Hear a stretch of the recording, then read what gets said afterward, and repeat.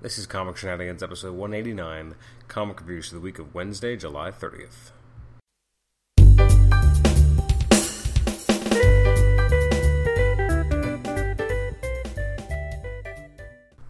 Welcome to the Comic Shenanigans podcast. This is episode 189. It's a reviews episode for the week of Wednesday, July 30th, and I'm your host, Adam Chapman.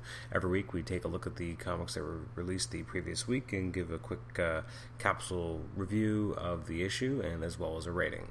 This week's episode going up on Thursday, August the 7th, a little bit later than would be expected. It's going to be a little bit of a faster episode as a result, just because new comics have already come out, so we're already talking about old news, so we're going to be a little bit brief about it.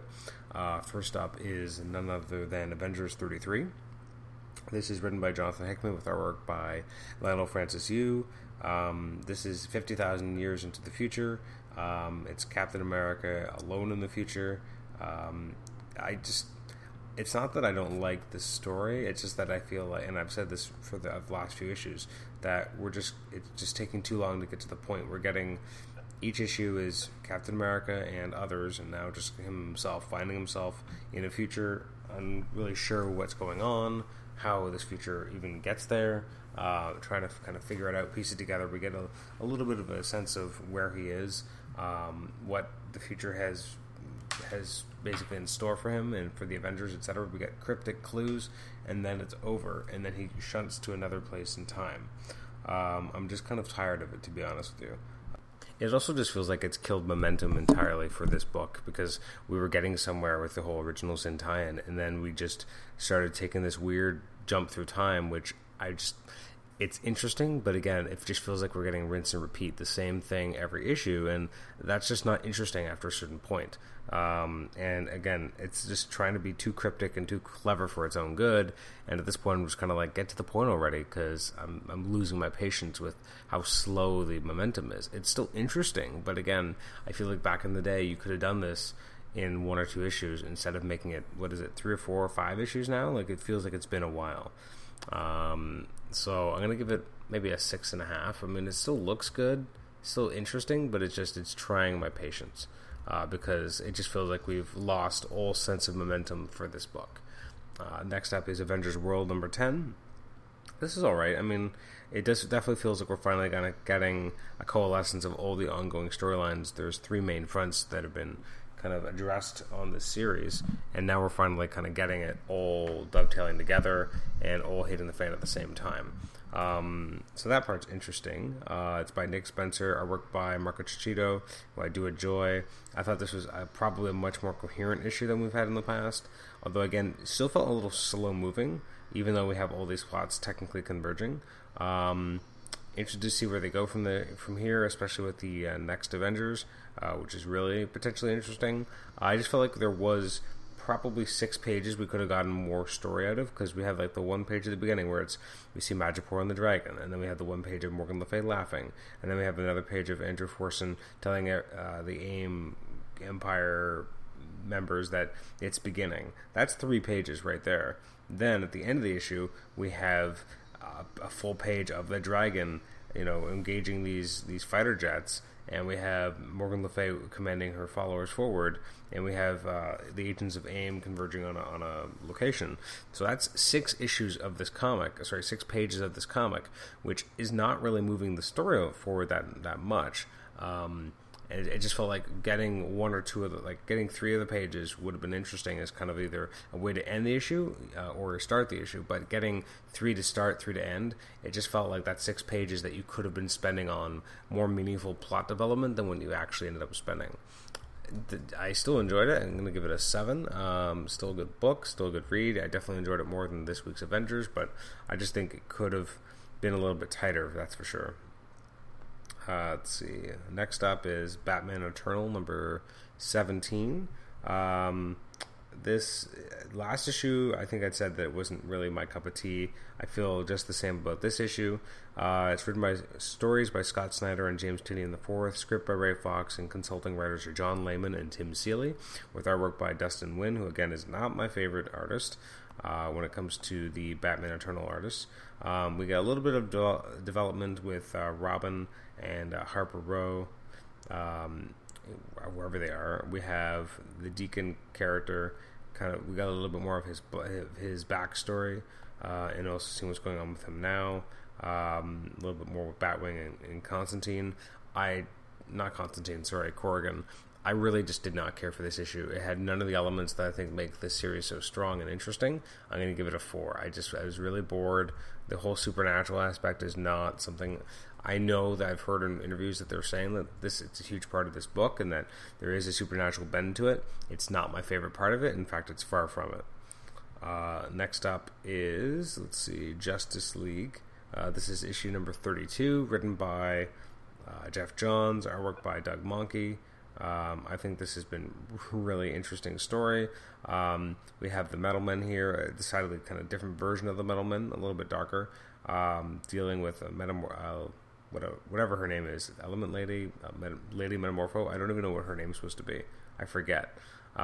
She's kind of part of this Doom Patrol now. They're dealing with Jessica Cruz, otherwise known as the new Power Ring. Then the Justice League kind of shows up and has a bit of a confrontation with the Doom Patrol. We get a little bit more of Lex Luthor and his plan for Captain Cold. I didn't find this issue nearly as interesting as the last issue, with all of its elements of Lex Luthor and Batman. That being said, I do like how the storyline's being progressed with the idea of Superwoman's baby, what that could mean for everyone, what Jessica Cruz could mean for everyone. The potential backstory between the Chief and Lex Luthor is interesting as well. So I'm going to give this a solid 7.5. It kind of abandoned the whole Batman storyline, which I thought was more interesting in the last 2 issues, but it's still, generally speaking, quite good. Next up is Manhattan Projects. This is issue 22. Yet another solid read, and I would expect nothing less from this book at this point. It's written by Jonathan Hickman, artwork by Nick Pitarra as he returns, because he was off last issue with Ryan Brown doing the art. This is kind of an interesting issue because it's very much a place-setting issue that we have Yuri finding out that his dog is back, and we also have him kind of escaping Khrushchev's forces, which is actually a lot of the issue. Feynman's starting to write his chronicle. So we're getting a little bit of a sense of what's going on in the world. It's a little bit more world building and setting the stage as opposed to having a lot of plot development in one specific area. I do like the idea that you have the 2 Einsteins kind of traveling through the bridge together. That part's really cool. Also seeing what Westmoreland and Groves are willing to do is pretty crazy as well.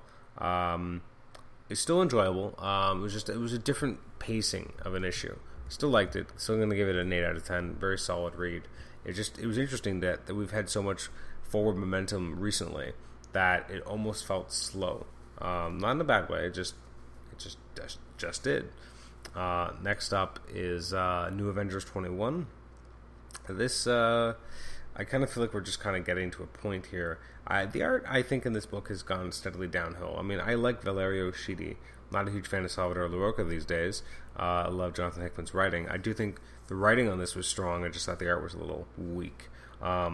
Because the actual story here was quite interesting with, you have the Great Society finally kind of losing, and then the question becomes who's willing to use the bomb to destroy this world and take that step. And Black Panther is unwilling, and everyone's unwilling. And then Namor just picks it up and does it. He takes that choice away from Black Panther and just does what needs to be done. I've already read issue, I guess, 23 or 22 that actually came out this week, August 6th, and it was a really, really good follow-up. So, I mean, this was a really good issue, but the next issue in some ways is better because it really is a nice follow-up to what this choice means. But 8 out of 10, absolutely, it was quite good. Next up is Original Sin 3.3. This is the Hulk and Iron Man crossover. Still not a huge fan of why it had to happen. Mark Waid and Kieron Gillen wrote the story, with Mark Waid doing the script and Mark Bagley doing the pencils. The pencils are fantastic. I love Mark Bagley's take on the Hulk. I just think it's fantastic. It just looks great. Seeing kind of Hulk being smart and then coming for Iron Man was really entertaining and interesting. The fact that Hulk is quite smart because the Extremis is cool as well. The whole, Tony Stark kind of going on a bit of a magical mystery tour into his own memory and realizing that he's kind of an asshole. I don't know if I care for that element. Like, the idea of Iron Man before was not that he was ever really malicious. He was just kind of like into himself and not worried about the other people in the world, and just kind of not understanding how what he was developing, weapons, etc., were really impacting the world. But here, we're getting kind of him as being kind of a raging drunk earlier than we would have usually seen him, and being kind of a malicious person and drunk. And I don't know how I feel about that aspect of the character, because we're not seeing anything kind of negative against the Hulk here. We're seeing it more as being like Iron Man's an asshole yet again. So I'm not a huge fan of that aspect of the story. I did love the art. I thought the art was brilliant. The story leaves a lot to be desired, so I'm going to give it a 6 out of 10. The artwork is really propping that up, I think. Next up is Secret Avengers. I just recently caught up with this book. This is issue 6. I feel like I'm always constantly falling behind a little. We got Alice Cott writing it with Michael Walsh on art. This was just a fantastic issue. It's so much fun. You got Black Widow going up against Lady Bullseye. It's just so well paced, this fight sequence between them. Everything that's going on with MODOK right now is just extremely entertaining. But again, the centerpiece is really that fight between Black Widow and Lady Bullseye. Then you also have, as I said, a whole thing with Phil Coulson kind of doing his own thing, and then Hawkeye's kind of on his trail. And then the last page is Deadpool, which is definitely not what I would have expected, and it was a nice piece of misdirection. This is very entertaining. I'm going to give it an 8.5 out of 10. It has its own sense of style, both with the pacing and with the artwork, and nothing's really that quite like it in terms of that weird quirkiness. I mean, the art at times is very much in keeping with David Aja's take on Hawkeye, but at the same time, the writing is just extremely, extremely sharp, and everything they've been doing with MODOK in this book has been just a hoot. That's right, I said a hoot. Next up is Sinestro, and this is issue number 4. This remains just a really entertaining book, although Rags Morales is not Dale Eaglesham, so although the artwork is good, it's not great. Colin Bunn is doing a really great job writing Sinestro and really giving him kind of the majesty and the power he deserves as a character. He's been around long enough, he's done enough respect in the DC universe that I really like seeing how he's written as he goes up against these new characters that are kind of devoid of emotion. The end of the issue definitely promises some sort of throwdown between him and Hal Jordan next issue, so this was good. It was a nice solid issue as they continue to write a really good Sinestro story. I'm a little disappointed that they have to bring in Hal Jordan so early, just because I feel like the longer he's kind of on his own, doing his own thing, the more interesting it can be to kind of build up Sinestro on his own. The minute you bring in Hal, I think it stunts that development a little bit. But you know what? We'll see how the next issue goes, because maybe I'll be wrong. I hope I am, actually. Next up is Uncanny Avengers 22. This was really, really good. I like the cover as well. Written by Rick Remender with artwork by Daniel Acuna. This is the Avenge the Earth conclusion. A lot of kind of really fun moments here, like the two Iron Men fighting each other, Havoc and Sunfire trying to absorb as many cosmic energies as possible, and then going up against Kang, seeing how that works going up against Kang, seeing the choice that Sinestro makes as well, the loss of Havoc's daughter, at the end, kind of the idea that Grim Reaper, the Apocalypse Twins, and Daken are still out there. There's a lot going on. I thought it was a really solid story. I feel like I would have preferred this not be the conclusion, but instead be like the next issue with the kind of the aftermath and dealing with it be the true conclusion, which I guess it still could be. And we're about to start the ramp up to Axis and continuing this long story that Rick Remender started 2 years ago. This was good. I'm going to give it an 8 out of 10. Again, I'm giving a lot of 8s this week. Sometimes I go a lot of weeks without giving a lot of 8s, and this is not that week. Next up is Uncanny X-Men. This is issue number 24. I hate the redesign of Dazzler. I don't like it at all. I don't like the artwork by Chris Anka at all. Bendis' writing is all right with the whole idea of this last Will and Testament, but it's just taking a long time to get to the point. Again, the artwork is not doing this book any favors. Cyclops kind of comes home to hear the reading of the will, and then even that doesn't seem to make any sense because this stuff that he's saying about being married is kind of weird as well. Well, I guess that's just the written will, and then there's like the holographic will. It's interesting too because didn't Jonathan Hickman do kind of a will of Xavier when he was dealing with Beast becoming part of the Illuminati? But that's its own thing. I didn't really like this issue, mostly because of the art. I'm going to give it a 5 out of 10. I just did not like it. I mean, it's not as atrocious as that artwork on She-Hulk for the last 2 months, but it just wasn't to my taste. I don't really like Chris Anka. I don't like his take on the characters. It wasn't for me. That's actually every book I'm going to have a chance to talk about today. The books I didn't get a chance to read this week include the following. 100th Anniversary Special number 1, Guardians of the Galaxy, Adventures of Superman 15, All New Ghost Rider 5, Aquaman Annual number 2, Bodies number 1, Cyclops number 3, DC Comics presents Batman Adventures number 1, Deadpool Dracula's Gauntlet number 4, Detective Comics Annual number 3, Guardians of the Galaxy 17, Harley Quinn number 8, Hawkeye number 19, Iron Man Special number 1, Iron Patriot number 5, New 52 Futures End number 13, Red Lantern's Annual number 1, Sandman Overture number 3, Smallville Season 11 Special number 5, Ultimate FF number 5, Vertigo Quarterly number 1, Magenta, Wake number 10, and X-Men 17. So that is basically our episode in terms of the comics that came out on July 30th. If we take a quick look forward at what's coming out, or has come out now on August the 6th, we have the following. Let's see, some of the highlighted releases include 2 chapters of Doomed coming out in Action Comics and Action Comics Annual, new issue of Aquaman and the Others. You've got the Batman Essentials Dark Knight Returns Special Edition number 1. For Constantine fans, you have the second trade paperback of his New 52 title. Earth 2 has a new issue, as well as new issues of Green Lantern and Green Arrow. New 52 rolls on with issue 14. You have the Superman hardcover Volume 4 Cywar, as well as the third trade paperback Fury at World's End. Another chapter of Doom, so that's actually 3 for the week, in Superman Wonder Woman, and that's an annual. You've also got a third issue of Tiny Titans Return to the Treehouse. Looking over at Marvel, you have the kind of crossover issues of Black Widow number 9 and Punisher number 9, but really they are self-contained. If you only read one of those titles, you still get the team up, but you'll just get 2 sides to the coin if you read both, which I think is kind of a cool thing to do. For those who are fans of the Fury Max My War Gone By story, the hardcover is coming out. It's an oversized hardcover. Iron Fist Living Weapon number 5 comes out. For those who like Iron Man by Kieran Gillen, you got the third trade paperback, which is the Secret Origin of Tony Stark Book 2.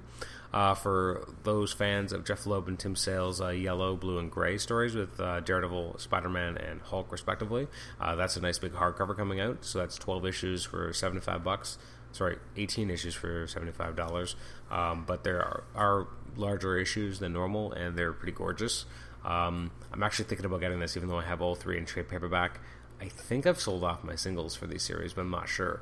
But I don't think I can make it justifiable to actually get this hardcover, but it would be gorgeous. Speaking of a hardcover I just can't justify at all, is the Marvelous Platinum Edition slipcase hardcover, which is $200. Yeah, $200. I mean, it's a giant version of Marvels by Kurt Busiek and Alex Ross, and apparently it has like hundreds of pages, or maybe just 150 pages or something, of supplementary material from Alex Ross. It just feels like it's too much money for too little content, because you have a 4-issue miniseries and then a ton of bonus content for $200. That's crazy pants. Other selected offerings include Moon Knight number 6, the last issue, I believe, by Warren Ellis, New Avengers 22, New Warriors 8, Original Sin 3.4 and 5.3. That's 2 weeks in a row with both New Avengers and Original Sin. Rocket Raccoon number 2, Superior Foes of Spider-Man number 14, the Thanos Infinity Revelation original graphic novel hardcover. For those who missed Rick Remender's Uncanny X-Force, there's the Complete Collection Volume 1 coming out. And then finally, the Superior Spider-Man number 32, as we get to find out what happened to Superior Spider-Man when he disappeared during the initial arc with Spider-Man 2099, when he kind of disappeared and then showed up again, which also looks like it's going to be a major tie-in to Ends of the Earth. Anyways, that is our episode for this week. Stay tuned in the 2 days for our next episode, episode 190, which will be a flashback episode. In that we'll be looking at I believe, the Marvel flashback event of, I think, 97. I think that's going to be our next episode. And then the following week in episode 192, we'll be coming out with our spotlight on the Teenage Mutant Ninja Turtles movie, which is actually coming out in one more day as I record this. But that will be releasing next week, around the 14th or 15th. And then the week following, we'll have another Talkin' HeroClix episode, as we'll be talking about the Guardians of the Galaxy set, which is actually coming out on the 13th, but that episode will be coming out on the 21st or 22nd. After that, I'm not really sure what the episodes after that will be. 196, 198 haven't really been decided yet, and then we'll have the big episode 200, which will be coming out in September, although I'm actually recording that as we speak in about something like 17 days, so I'm super pumped for that episode. If you have any ideas to incorporate into episode 200, let us know in the next week or so. You can email us at canomicshenanigans@gmail.com, like us on Facebook, rate and review us on iTunes, and also subscribe to us on iTunes as well. So thanks once again for joining us for Comic Shenanigans. I'm your host, Adam Chapman, and we will catch you next time. Bye-bye.